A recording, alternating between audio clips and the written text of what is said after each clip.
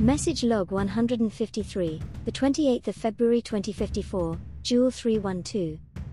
Dear transitioners, over the next decade, breakthroughs in artificial intelligence, sensors and robotics will enable the mass production of remarkably human-like machines. Tech companies will begin creating legions of personable, helpful robots that will integrate into society as assistants, workers and even companions.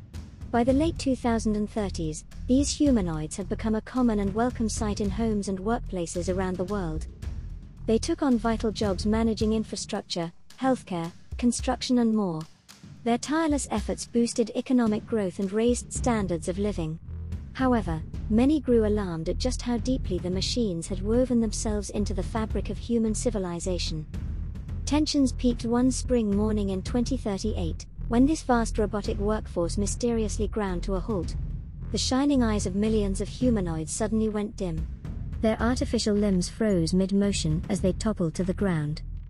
A hush fell, interrupted only by the idle humming of motors. Was this the first strike in a robot rebellion against their masters? A cyberattack against our synthetic siblings? Or the end of the machine-human partnership as we knew it?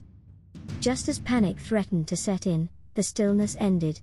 The smooth whir of internal fans resumed. The robots blinked back to awareness and gingerly returned to their feet. Operations restarted like a computer rebooting, as if that strange episode never occurred.